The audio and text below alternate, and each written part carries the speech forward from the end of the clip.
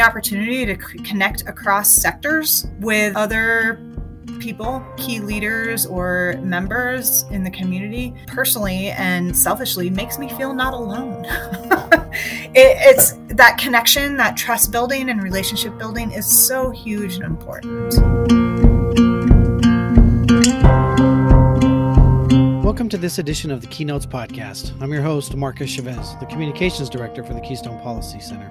Thank you for joining me today for the second episode in our three-part series highlighting the challenges and successes of rural communities in Northwest Colorado.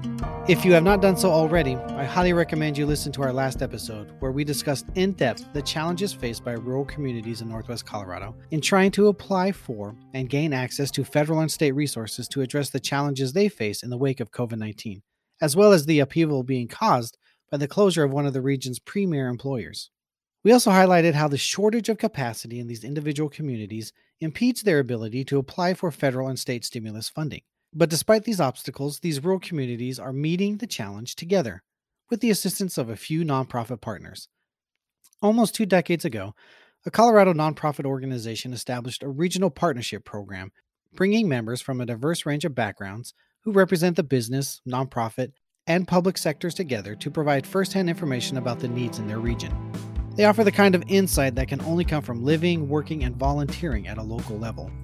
This program is perfectly suited to assess and address the unprecedented needs and challenges of rural communities after the COVID-19 pandemic. And that's exactly what it is doing now.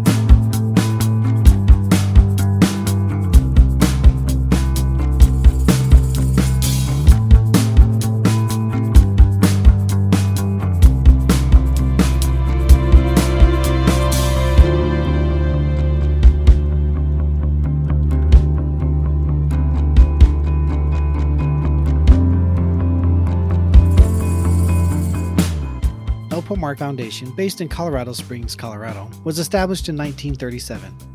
It is a general-purpose foundation committed to enhance, encourage, and promote the current and future well-being of the people of Colorado.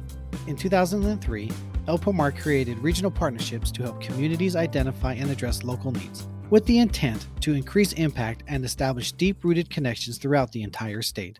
The program convenes community leaders into 11 regional councils that advise El Pomar's trustees and recommends grants to address the greatest needs within their regions. Kyle Hibble, the president and CEO of El Pomar Foundation, explains. When El Pomar was founded in 1937, we were charged with the mission to enhance, encourage, and promote the current and future well-being of the people of Colorado. Early in the 2000s, the trustees decided that grant dollars just sometimes aren't enough. And so one of the ways that we're getting at these issues is through people and leaders around the state to better address needs in the state of Colorado. In 2003, the trustees of El Pomar Foundation started the Regional Partnerships Program. And really the intent is to get into the more rural regions and southern parts of Colorado and engage with leaders from the state because they identify needs and issues in their areas and regions better than we can from Colorado Springs. One of these 11 regional partnerships is the Northwest Regional Council, convening leaders in Northwest Colorado.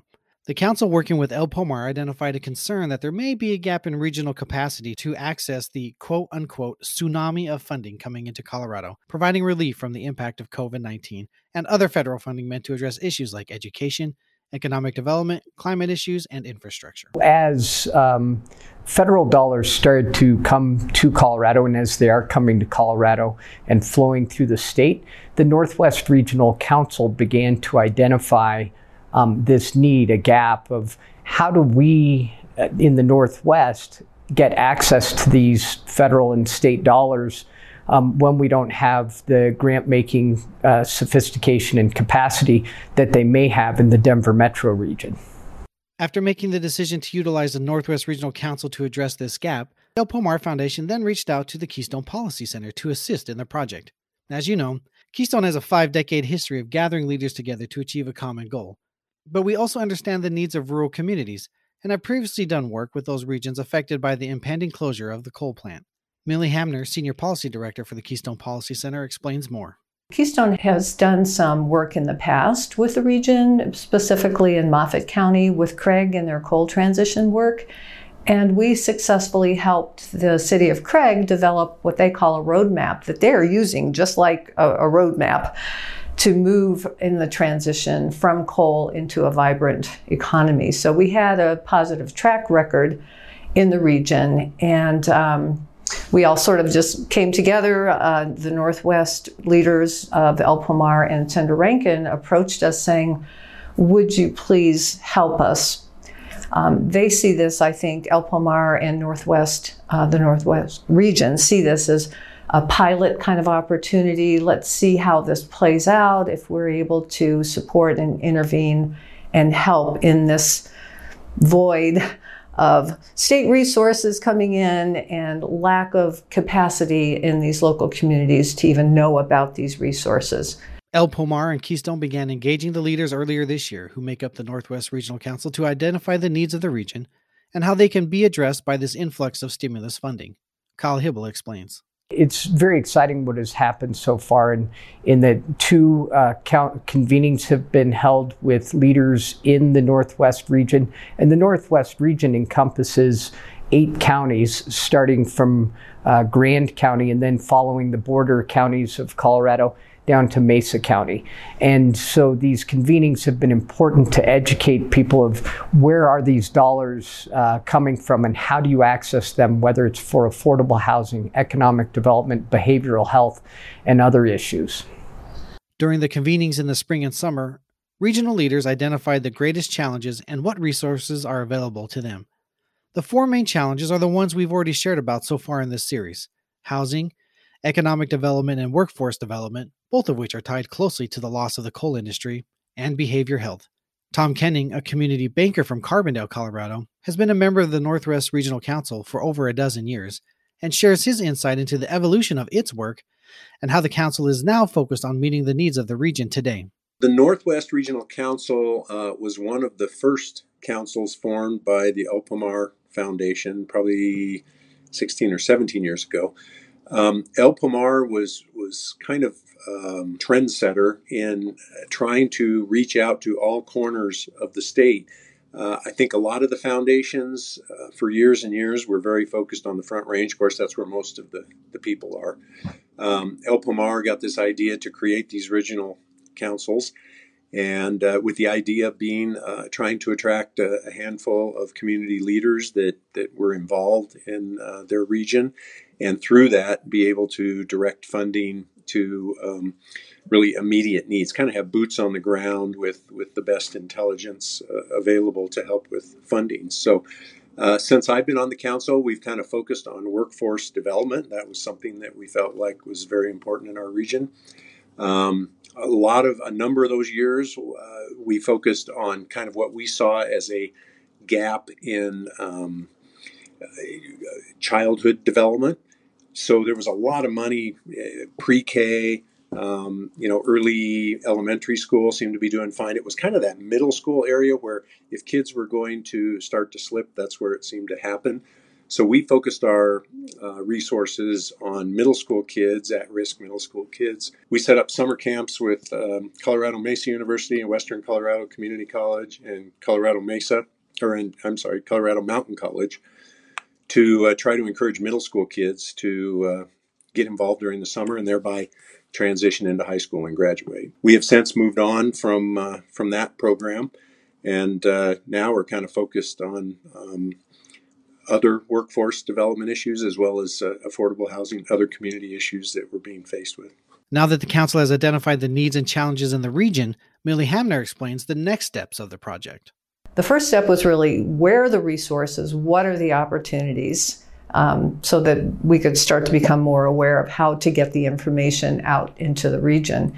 And then the second phase really was about the region, about these 8 counties, trying to figure out who's doing what, who might be interested, who'd be interested in coming to the table to find out and learn more about the resources that are available to support the very general and specific needs that they have.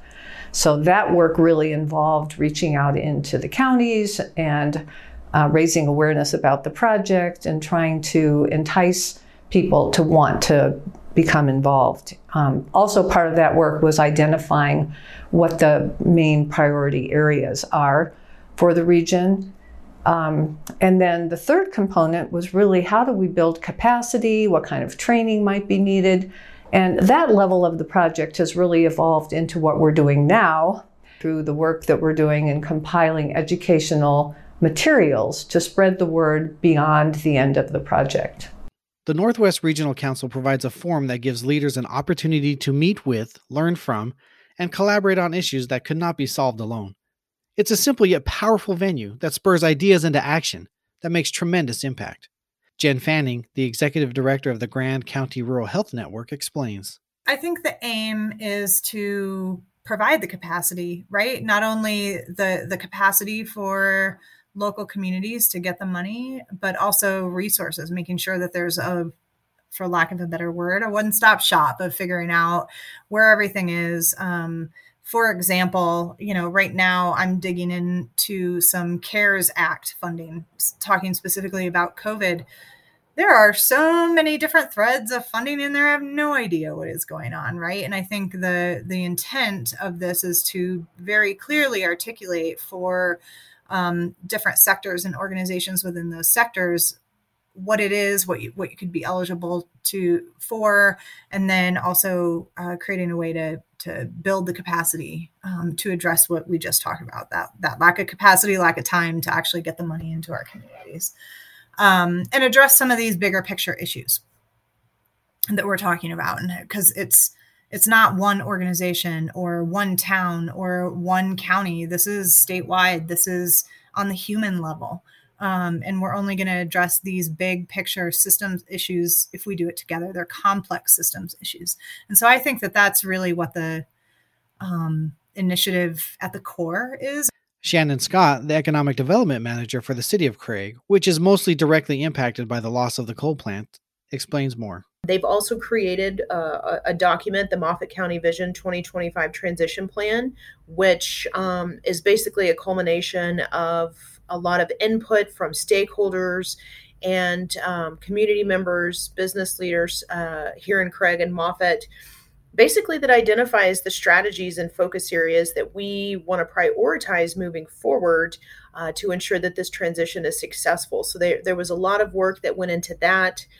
So that we really have a guiding document and, again, areas and priorities that we want to focus on. And that's been a huge help just to get the ball rolling on a lot of things that it's like, wow, we know we have to do a lot of things. It can be a little bit overwhelming, but just to have something like that has been extremely useful for everyone to get on the same page and work together to ensure that we can get those priorities fulfilled. As the evolution of this project has proceeded throughout 2022, Keystone and El Pomar have convened 2 additional workshops that have provided training on how to apply for government grants and created an interactive discussion with regional representatives and state agency experts who regularly work with potential grant applicants. Keystone and El Pomar have also developed informational resources such as video interviews with state agency leaders describing what fund resources are available and how to get information about them. They are also developing a set of recommendations highlighting the needs and gaps in services faced by the Northwest communities that will be submitted to the Governor's Office, State Department heads, and state elected officials. The Northwest Regional Council and Regional Partnerships Program overall is serving as a leading model not only for Colorado, but for the country in bringing leaders from diverse perspectives together to meet the needs of their communities. Carrie Hauser, president of Colorado Mountain College, explains. I come from a foundation background. I've worked at a number of large foundations. And one thing I think that El Pomar has done really well is this regional council model, because it provides a way to cut up the state and provide that localized perspective to inform grant making, decision making in a way that sort of a statewide, very trusted foundation and organization can make a difference and can support, communities that are not necessarily those that are always at the table or always first at mind. So I think the Northwest Council, what it does is it brings sort of us together in, a non-threatening way and it brings the right people together that have different perspectives. On our council, obviously, you have a business leader, you have a legislator, you have a college president, you have, a banker, and you just sort of think about kind of what those voices are, the head of a boys and girls club, and you mix that all in the salad bowl, and I think the decisions that come out are even better. These convenings and partnerships have not only yielded informational outcomes, there have been impressive successes on the ground, some born out of the work of this council and some independent from it. But the common thread among them all is that they have been an impressive example of collaborative action, overcoming obstacles and addressing challenges. In the final episode of this 3-part series, we highlight these successes in rural communities emerging in the face of great odds. I think we're in a really good place here. We've got, despite the challenges, we've got a lot of really good things happening. And I really do feel that with the leadership that we have, the community, the business leaders, the stakeholders, I think we're going to come out of this successful. So I'm really excited to see what the future holds. Keynotes is a production of the Keystone Policy Center, a 501c3 nonprofit organization based out of Keystone, Colorado, which for more than 45 years has empowered leaders to reach common higher ground. This episode has been made possible by support from El Pomar Foundation. You can access the resources developed from this project by using the link listed in the show notes. If you would like to offer feedback about the podcast or suggest topics for future episodes, please email me at mchavez@keystone.org. That's MCHAVEZ@keystone.org. I also encourage you to please consider making a donation to Keystone at keystone.org/donate to help keep this podcast going.